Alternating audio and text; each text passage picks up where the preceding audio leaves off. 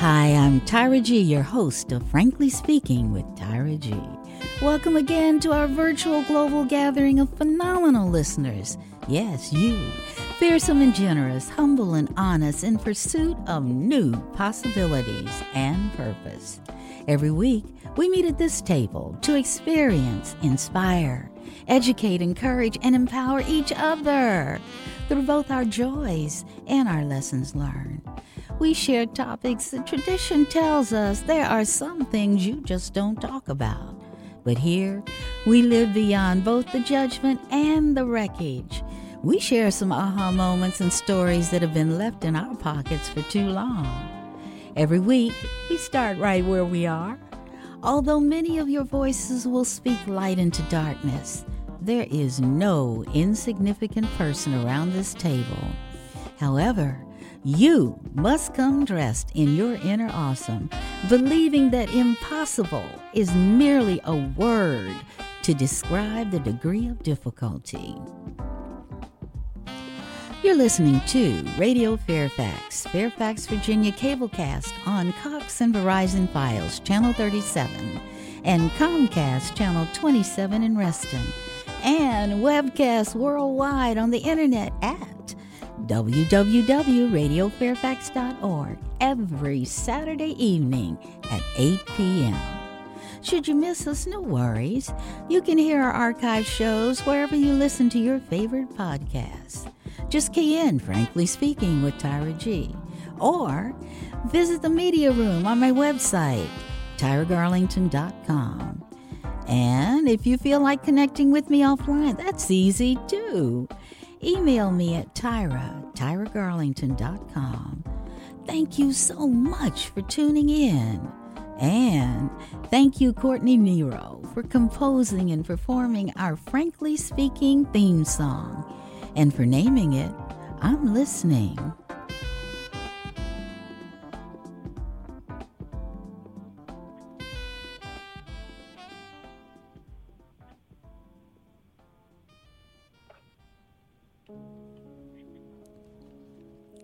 Today we have another story to add to our Frankly Speaking library catalog, entitled, Were It Not for Those Who Care. There's a saying that I read somewhere that meant a lot to me. It said, if you want to go fast, go alone. If you want to go far, go together. This journey called life seems necessarily codependent. To create our common thought space for today, I will ask one of my favorite questions. What if? I believe those two words are pregnant with possibilities. So, what if you believe the greatest service you could offer in this life is to be a light on the path? Your affirmation might say, today I'm devoted to shining the light of compassionate support and service on those who may be in need. Author Iyanla Vanzant suggested in her book, Until Today, published in 2000, that at night, the ocean can be a huge, dark place. When riding the seas, you can never know for sure if the water will be calm or turbulent. You never know if you will drift off course or run aground. That's why they're lighthouses. When ships lose their way, they're guided by the lighthouse. When there's trouble or danger at sea, you can seek refuge by the lighthouse. In the midst of the storm, the lighthouse will always guide the ship safely to shore. Best of all, there is always someone in the lighthouse waiting. Be that someone. Be a lighthouse. Let your life be a shining symbol for others. Let everything you do be of service to someone. Stand tall in the knowledge of who you are. Stand proudly during tough times.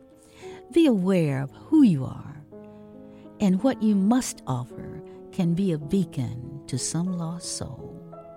Be a lighthouse keeper. Be on the lookout for lost souls. Be alert to those who may be in need and have nowhere to go or no way to get there. Be a lighthouse to a child. Guide a child. Protect a child. You don't have to say much. Just let the child know you're there. Be a lighthouse to an elder, someone who has traveled the sea of life but now needs a bit of warmth and comfort. Perhaps a cup of tea and some interesting conversation. Be a lighthouse to a young man or woman who have lost their footing or maybe losing their direction in life. Remember, no matter what condition a wind-blown sailor reaches the lighthouse, whatever condition he's in, the keeper is always welcoming. The keeper always has something on hand or knows what to do to get you up and sailing again. Again, your affirmation might say, today, I am devoted to shining the light of compassionate support and service on those who may be in need. My guest today represents an organization, Catholic Charities of Arlington, who has been a lighthouse for those in need since 1947. Now don't let that name mislead you, Catholic Charities of Arlington. Since 1947, when it first opened its doors as an adoption agency and children's service agency, Catholic Charities have served the needs of the vulnerable, regardless of their faith. On behalf of the Catholic Church in the northern part of Virginia, I welcome to the table Mr. Ron Wiggins, Chairman of the Board and Member Extraordinaire with a servant's heart. He will first add his personal story to our human library and then excite us with the why, the core values that embody and empower this organization, Catholic Charities of Arlington, to do what they do and how they do it. Ron, the mic is yours to let our audience experience you in your own words. Well, thank you, Tyra, for hosting tonight, and what a blessing to be here with you, and a blessing to all of your listeners. I was once very focused on my career, on personal success, a materialistic focus, and just caught up in terms of my professional reputation, national reputation, but I had lost my way. And on the morning of September 11th, 2001, I was in my office on the 22nd floor in Arlington, Virginia, overlooking a ball of fire and smoke coming out of the Pentagon. And that was a moment of awakening. Mm-hmm. And it was a moment of realizing that I had abandoned my faith. And I was the prodigal son desiring to come home, and I realized that I was on the wrong path. And at that point, I decided that I needed to join the Catholic Church to be with my wife and my children. And I had basically abandoned them in their faith. And so I entered the church. And as I was entering the church, the Lord was just stirring things in my heart. And I was just wondering, what are you asking of me, Lord? And one day I went to a church downtown D.C. and just prayed for 3 hours, just praying. What are you asking of me? Why are you making me feel this way? It was just such a radical change in me. Mm-hmm. And at that point, a homeless man walked into the chapel that I was praying in. His name was Kenneth. I'll never forget that name, Kenneth. And he said, "Sir, can you help me?" And at that moment, there was this electric feeling just raced through my body. And I knew the Lord was answering my prayer. And it was so simple. He said, "I've blessed you. Now extend my blessing to others." So I gave the money that I had in my pocket to Kenneth, and I prayed with him.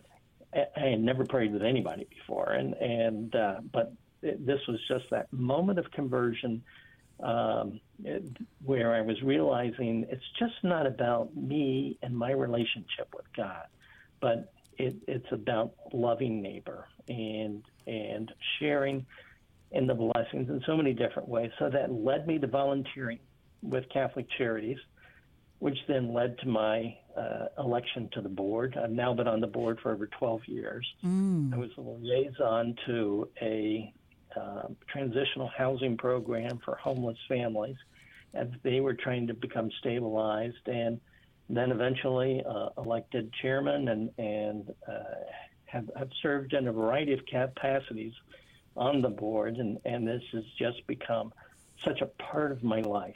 And I'm just very blessed that God broke into my life on that day of tragedy of 9/11 to wake me up to then go and in the midst of that tragedy recognize that others needed to be served. And so that's why I serve. It's just become such a heartfelt compassion of mine. I can tell. It's interesting. It's like you were my straight man, because your church and your family became your lighthouse. Yes. And they, they, I guess, supported, put their arms around you, and said, yes, we can do this. And the one thing I love, my faith tells me that at any point we can go there. We can go to God, you know. And I love the question that Kenneth asked, because he said, sir, can you help me? And you said, God, what am I supposed to do? And it was like a conversation, right? Yes, very much of a conversation. And he answered that prayer so right away. And when God answers your prayers, you know it. I mean, it's hard to explain, but you know that you know that you know that prayer has been answered. And I think speaking on prayer, we don't need to have church, but the one thing that becomes important is to understand He always answers it, but it's not always yes. It's sometimes not yet. And the faith part comes in when you think about the fact that He knows what's best for us. You know, He may answer a prayer that puts us in a situation that we're not ready for or that we don't need. And so that's the part I love about God, is that there's a divine mystery in how He blesses us. But before we go astray, when we talk about you joined the Catholic Church and you are chairman of the board of Catholic Charities of Arlington, everybody listening is not a member of the Catholic Church, may not understand the structure. But can you marry the two? Where does the leadership live? Is it in the church? Is it in the charities? Help us understand how they work together and the fact that they serve everyone. Sure. Great question there. So Catholic Charities is a 501c3. Okay. So we are separately organized than the Catholic Diocese of Arlington. The Catholic Diocese of Arlington serves basically Northern Virginia, 21 counties, 7 independent cities. And Catholic Charities serves that same population base. However, we have a fiduciary board, and our fiduciary board includes lay people as well as priests. And our sole member is the bishop, who is the bishop of the Catholic Diocese of Arlington. Okay. And so we work in collaboration with the diocese and the 70 Catholic parishes that are in the diocese. And so we can have separate partnerships with the individual parishes, and we can operate separately, but it's important to unite together, to lock our arms together, because we are more effective when we can work together. And so even though we're independent as a corporate entity, we cannot operate independently. We need to be involved in the church. But then we have this little saying, we serve because we're Catholic, not because those that we serve are Catholic. So we serve all backgrounds, all faiths, all circumstances. Every person is created in the image and likeness of God. And so every person is to be served with dignity. Absolutely. Regardless Absolutely. of where they come from, what language that they might speak, etc. Yes, So yes. every person has dignity because God created that person. God thought about that person and brought that person into life. And I so think if God did that, yes. we need to serve them. And I think what I liked when I was studying your website, I wanted to see your messaging. And what I liked was a tagline that said, "Lives transformed." And can you make that concept live for us? What lives are you trying to transform, and in what ways? A beautiful question. When we serve our people, we could call them clients, but those that we serve, usually if they are the poorest of the poor, the most vulnerable, the immigrant, they don't need just food or they don't need just housing. Yes. They probably need many things. And in fact, what we have seen with some of our refugees that we have resettled, some of the homeless people that we are trying to put into transitional housing to stabilize their lives, usually there's 3 or 4 things that they need help, and including counseling. Yes. Usually there's some medical needs. So we're talking about transforming the whole person. Okay. And we're just not trying to give them the meal for today so that they're not hungry today. We're trying to help them so that their lives can be transformed so that in time, with God's grace, they will be able to live independently or improve the situation that they're in. And I think a couple of things. As I was listening to you, I have actually worked with the people who are homeless in Annandale, and obviously they were new Americans. And one of the big things we had to learn was cultural competence. We could not impose what we think of, do, and priorities of America on another culture. For instance, many of the addresses were in Korean. And if you had a 911 call, the first responders couldn't figure out where the people were. So we had to put an initiative together so that the addresses were in both English and Korean. So there are things like, oh, really? Yeah. And then things like working with Asian populations, and the children were in school and they were the only ones that spoke English. And just like you said, the seniors needed medical attention but couldn't communicate, so you had the children in school as translators. Well, guess what? It's against the Asian culture to talk about those things in front of children. So when we talk about helping, when you talk about what you do, everything is noble, but everything is not easy.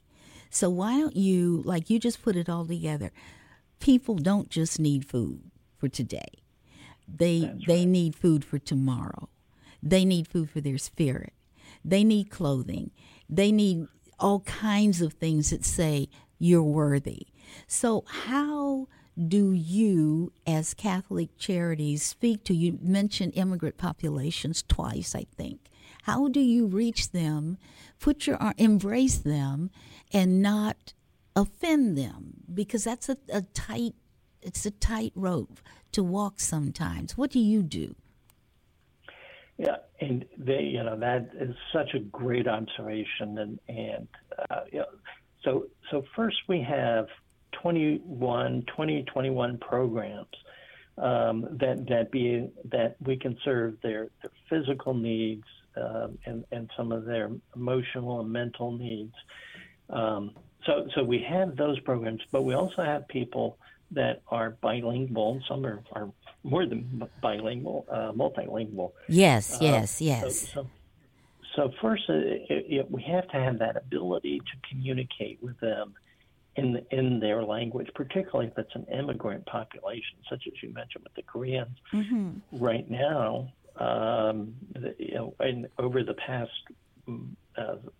since September, we have resettled close to 1,000 Afghan refugees. Oh, So these my. are the people that were scrambling to get Yes, onto the planes to get yes, out of Afghanistan because their lives were being threatened. yes. And so we have people that are not Catholic. They are from Afghanistan that are on our staff who are Mm-hmm. able to communicate with them, who Yes, understand the particular cultural aspects, so that we can, as they become new Americans here, we're able to integrate them into our culture without offending them and yes, without making them feel uncomfortable. Now, of course, there's always challenges in yes, that regard, but yes. yeah, yeah. So even though we are a Catholic nonprofit, Mm-hmm. not everybody who works for us is required to be Catholic, and Yes, so we have people of different faiths that work for us. But these same people that work for us have that same compassion. Yeah. Their hearts are open. Their hearts want to serve those that are in need, yes. and so that is an important aspect. So we don't proselytize those who we are serving. Now, Yes. if they choose to ask us, why are you doing this? Why is your heart open to us? Mm-hmm. Then we're happy to share that, but we're not trying to convert them. But we are trying to recognize their dignity. And to And meet them where they are. Yes. Yes. exactly. And sometimes we were delivering a truck of what was needed to a hotel where Afghans had been resettled for the moment.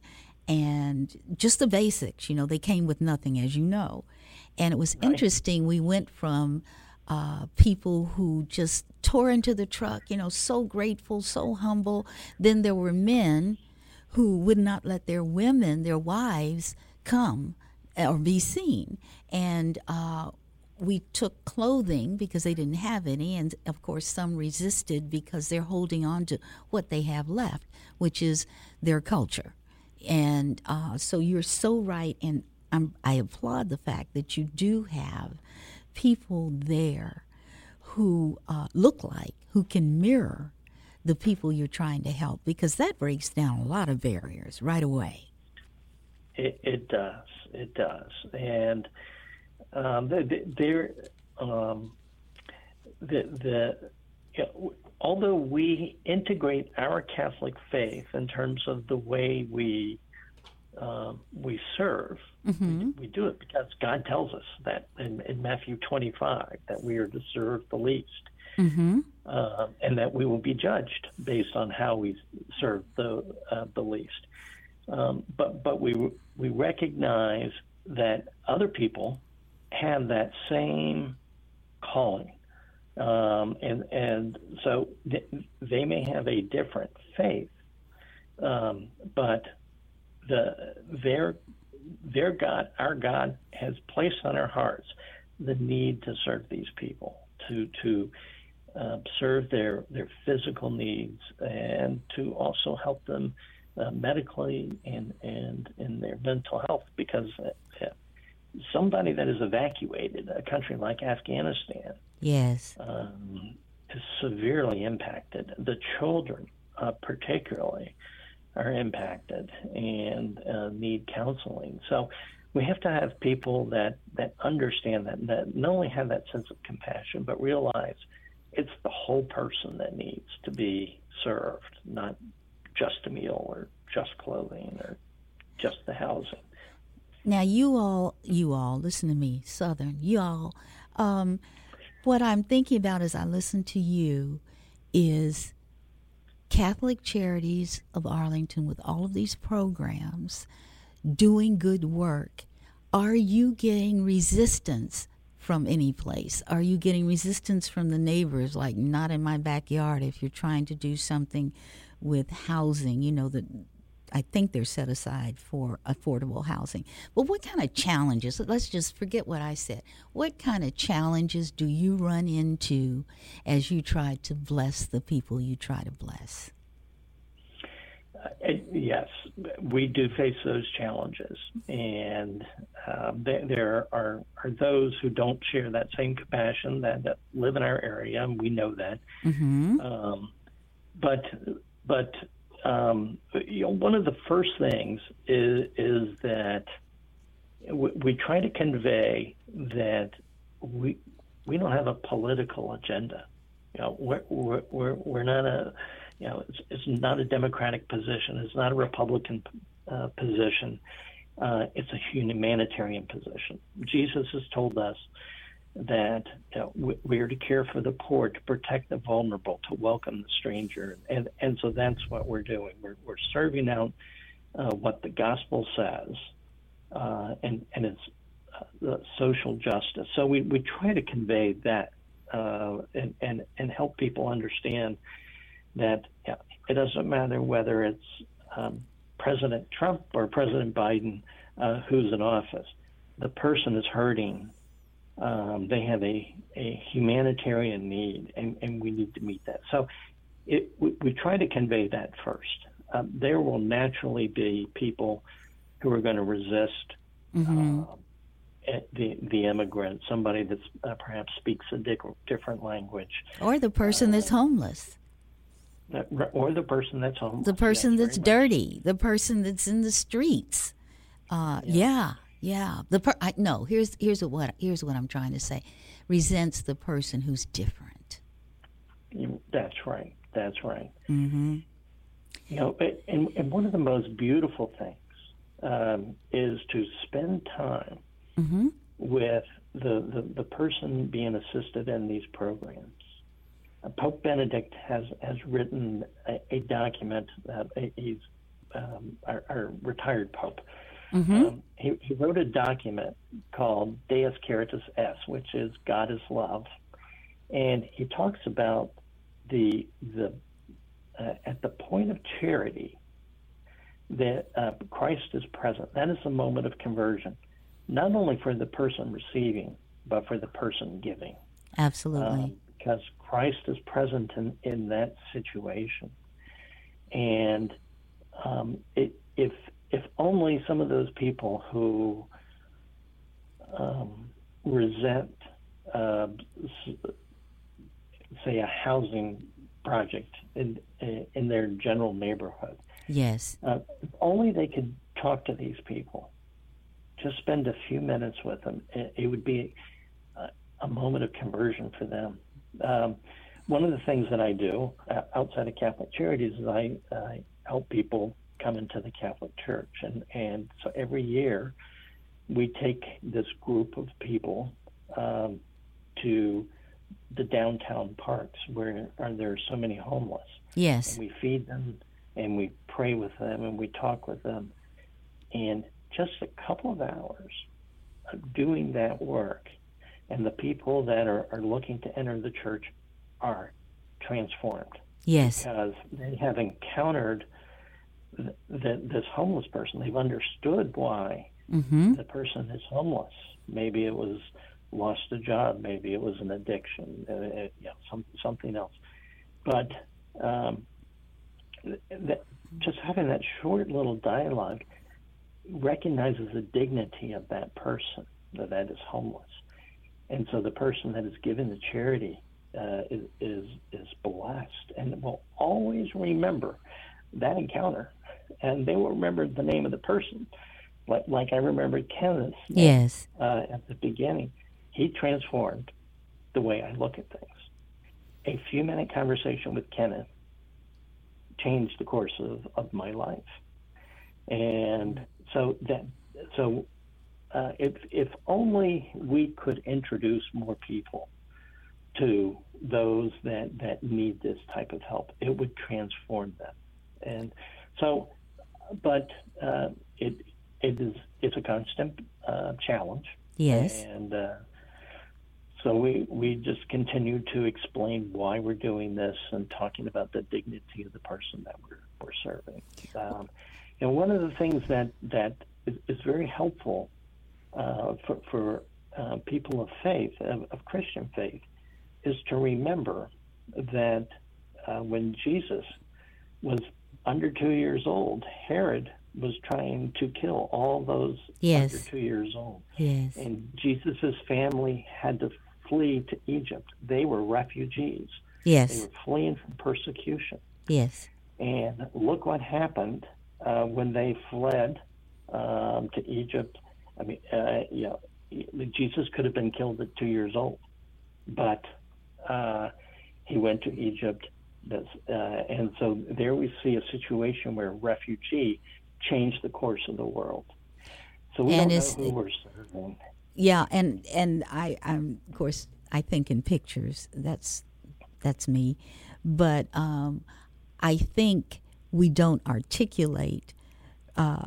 America is made up of refugees. Okay, we would not be who we are. Think of the people who came here, and think of the people who were here, but a lot of people have a difficulty in a realistic mirror. It's difficult for them to hear.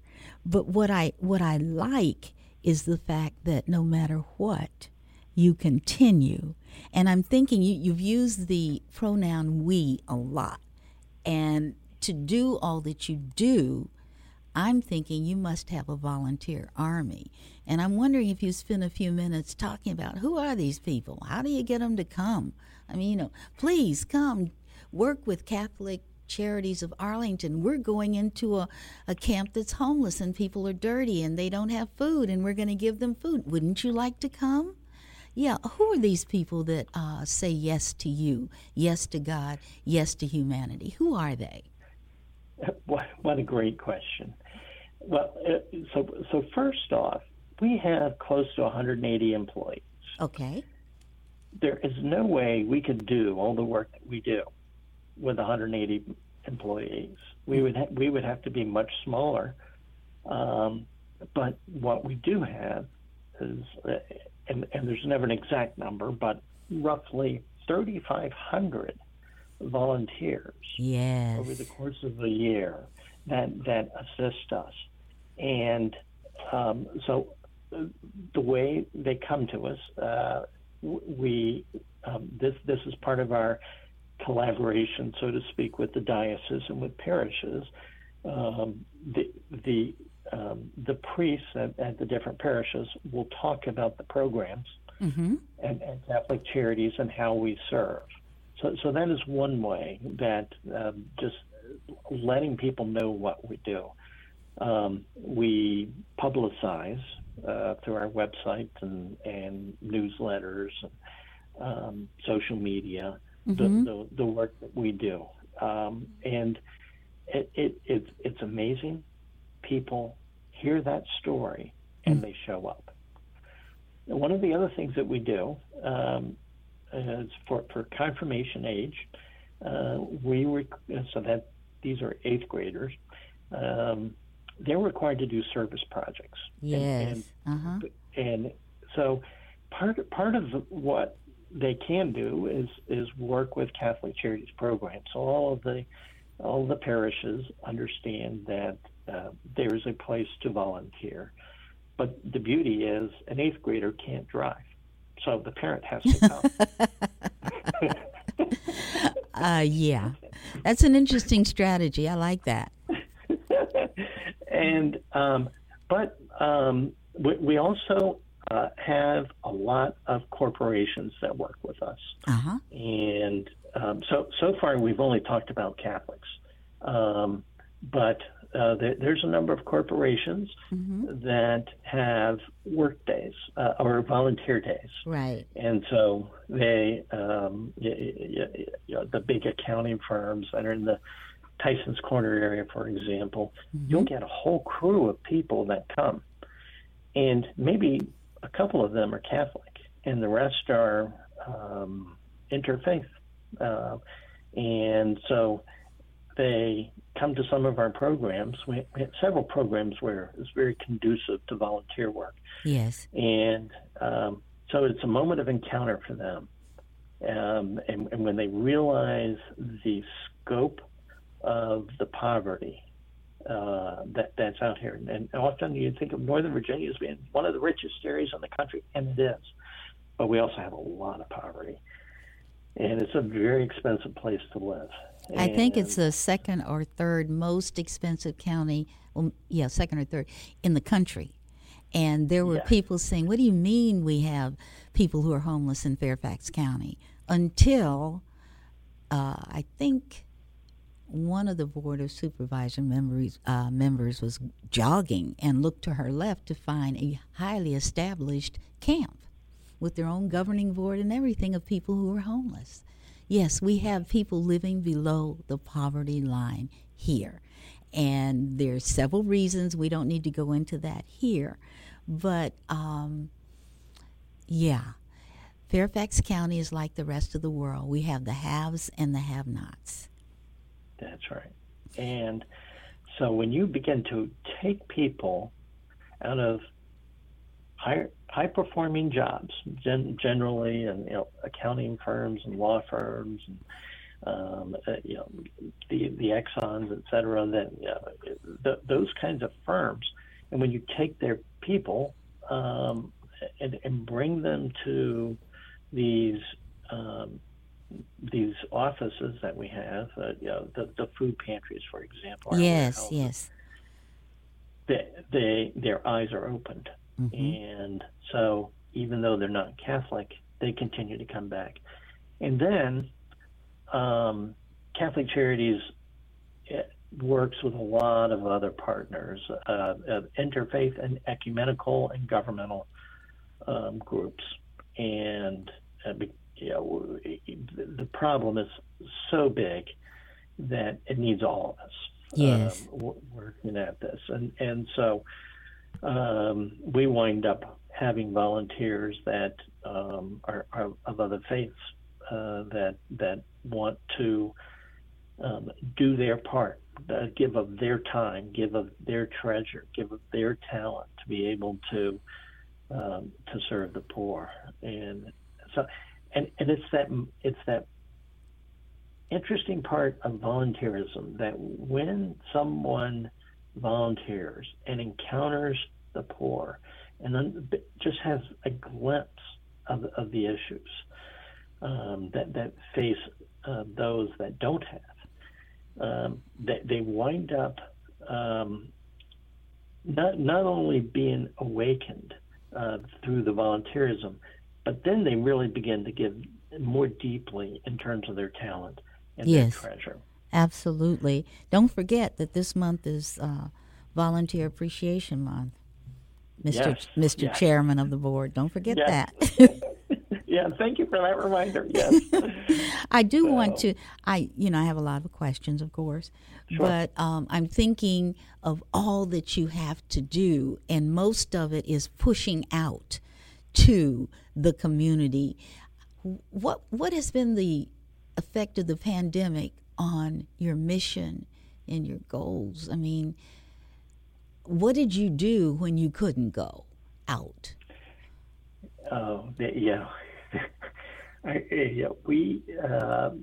We started meeting. We had a group, basically our executive committee of the board. Mm-hmm. We were meeting 2 and 3 times a week with the executive management. Okay. By Zoom, and we were discussing how we might, in the first week or so, we were discussing how we might have to trim certain programs because we didn't know if we would have the capability to deliver services. We didn't know if people would continue to donate because we rely very heavily on donations. And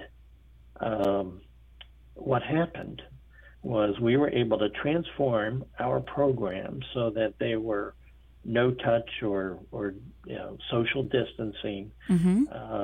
Basically, within a week, we purchased, I can't even remember how many new computers that all had video capability for people to be able to work at home.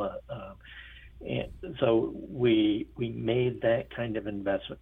And almost overnight, we were able to switch how we deliver services so that it was a lower touch. But at the same time, the demand soared. I know. Because unemployment went very high, and so suddenly we had lines wrapped around the block for food, for emergency assistance, to be able to pay rent and be able to pay utilities.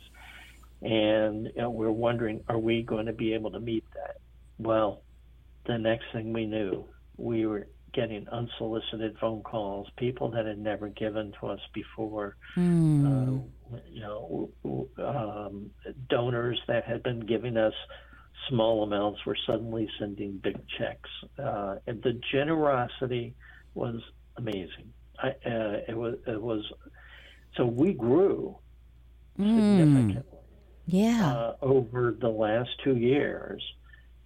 We needed more staff. We had to upgrade all of our computer systems. We had buy new equipment. We upgraded our social media. And then at the same time, sort of transforming the way we deliver to those who we serve in a far more efficient way.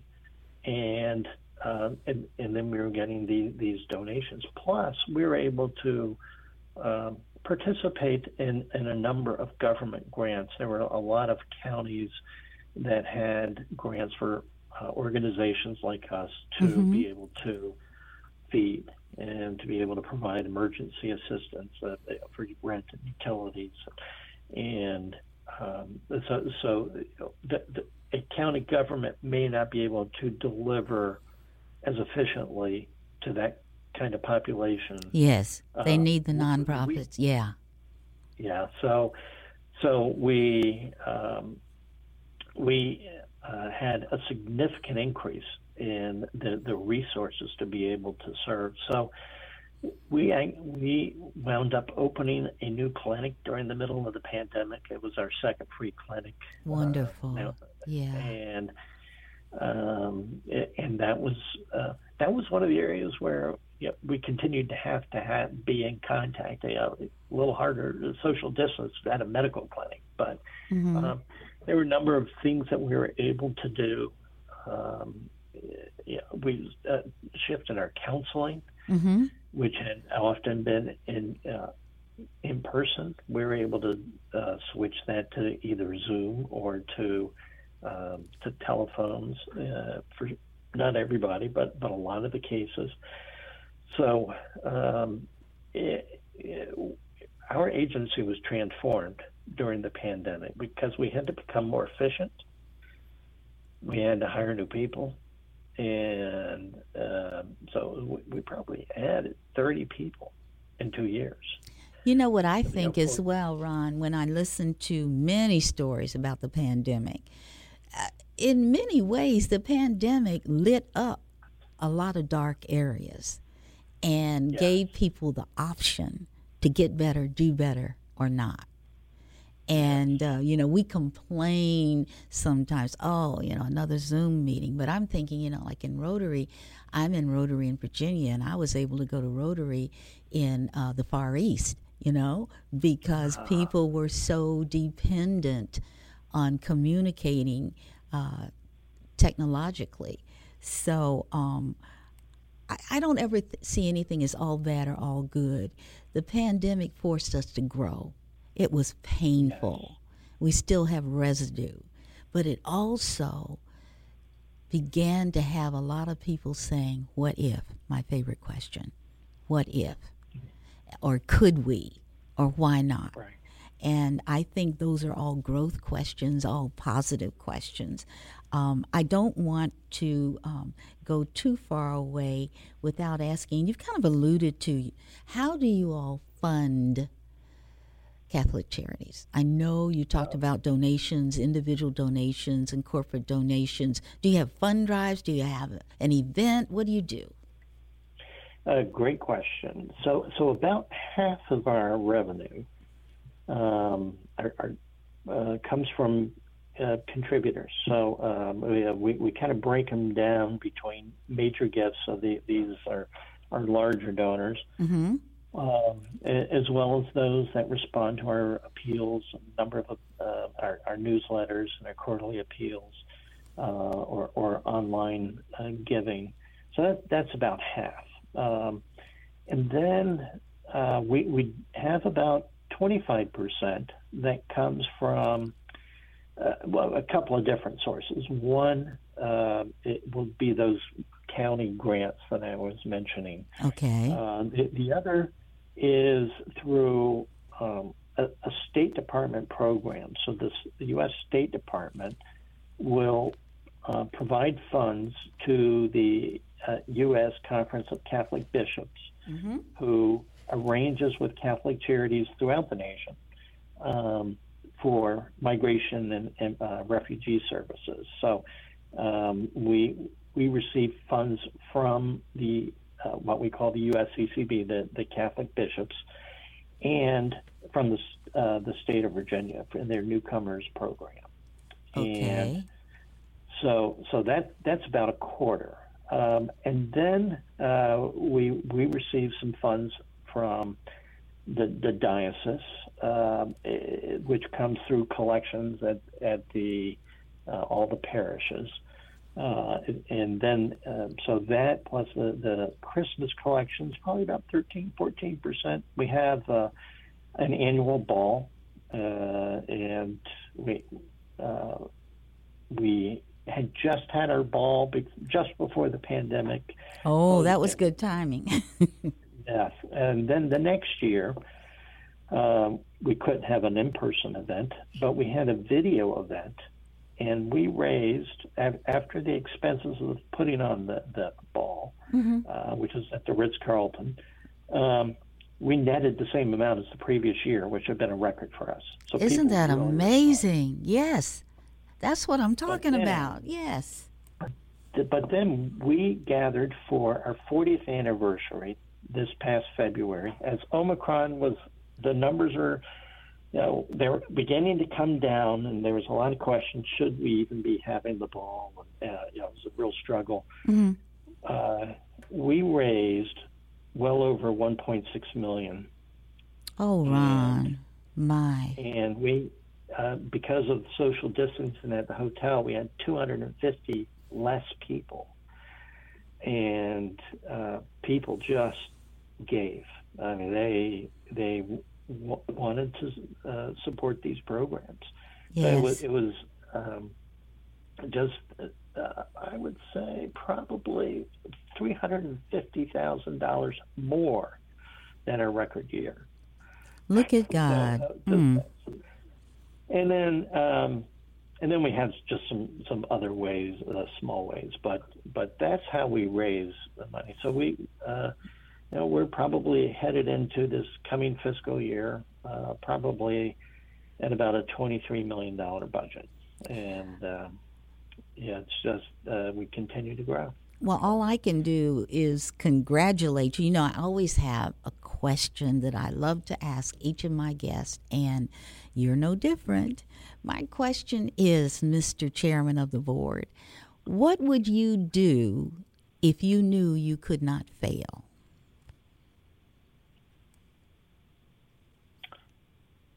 What would we do? You can't fail, so the sky's the limit. Yeah. I would think. I think we have reached. Again, I think because of the pandemic, I think we have reached a new level. I think we would probably look to expand some of our programs. Okay. Why not all of them? You can't fail. Well, that's right. We would expand the reach of those programs too. Okay. So that we would be further out into the diocese. So perhaps on the outer edges, not as close into to Arlington. I think we would look to.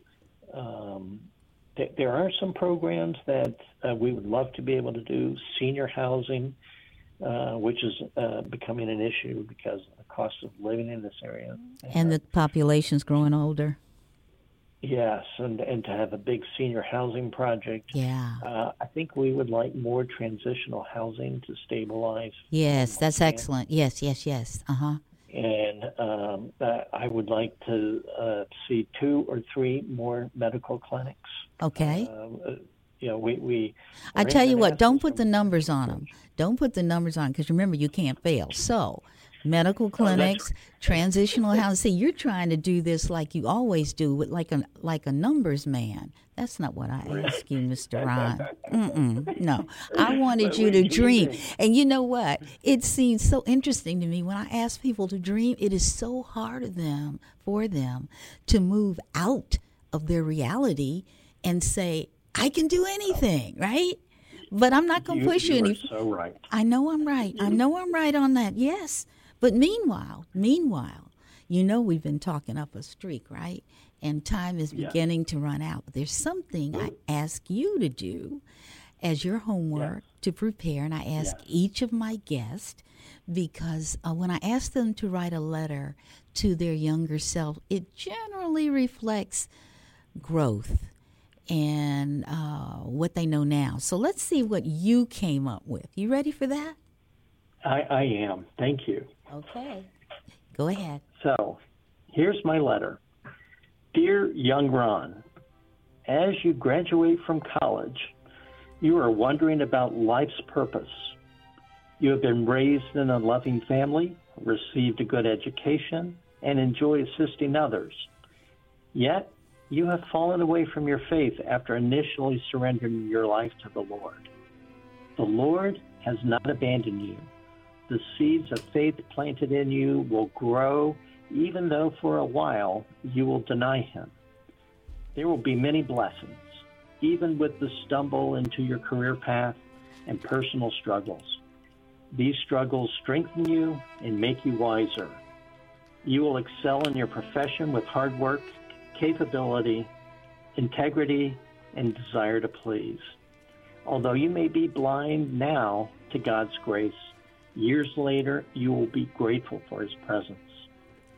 While you will wed your college sweetheart, you will come to a profoundly deeper love once you have invited the Lord into your life and marriage. You will lovingly provide for your family and ensure their good education. Not fully understanding yet the love of the Father, God will pour His love into your heart, and then you will love your family and neighbor in a more profound way. The Lord wants to transform your service to others from that which feeds your ego to a genuine desire to reveal His love to others. You will come to understand that the leadership to which you aspire must be servant leadership. That is, not simply exercising authority over others, but mentoring others to help them rise up and addressing the bodily and spiritual needs of others when there is a sacrifice.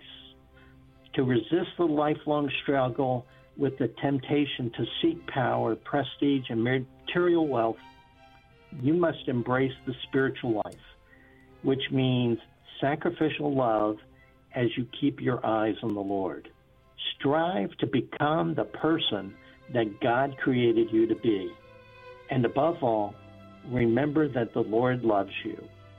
your future self. I love that. I love it a lot. Thank you so much, Ron. You know, Thank I love you. it, this time that we have together. It just gives us an opportunity to be in ways that we can't always be. We have an audience. They hear us. They learn. Hopefully they're inspired. What I want you to know, I like to send everybody home with a positive feeling and a positive thought. Your seat at the table is guaranteed. I look forward to next time. But until then, you remember, you're worthy. You're stronger than you feel. You're smarter than you think. You're more beautiful than you know. More loved than you can ever imagine. You are chosen. You are important. Treat yourself like someone you love. You've been listening to Radio Fairfax, Fairfax, Virginia, cablecast on Cox and Verizon Files, Channel 37, and Comcast, Channel 27 in Reston, and webcast worldwide on the internet at radiofairfax.org every Saturday evening at 8 p.m. Please understand, I'll be living intentionally and listening for you until next time. This is Tyra G.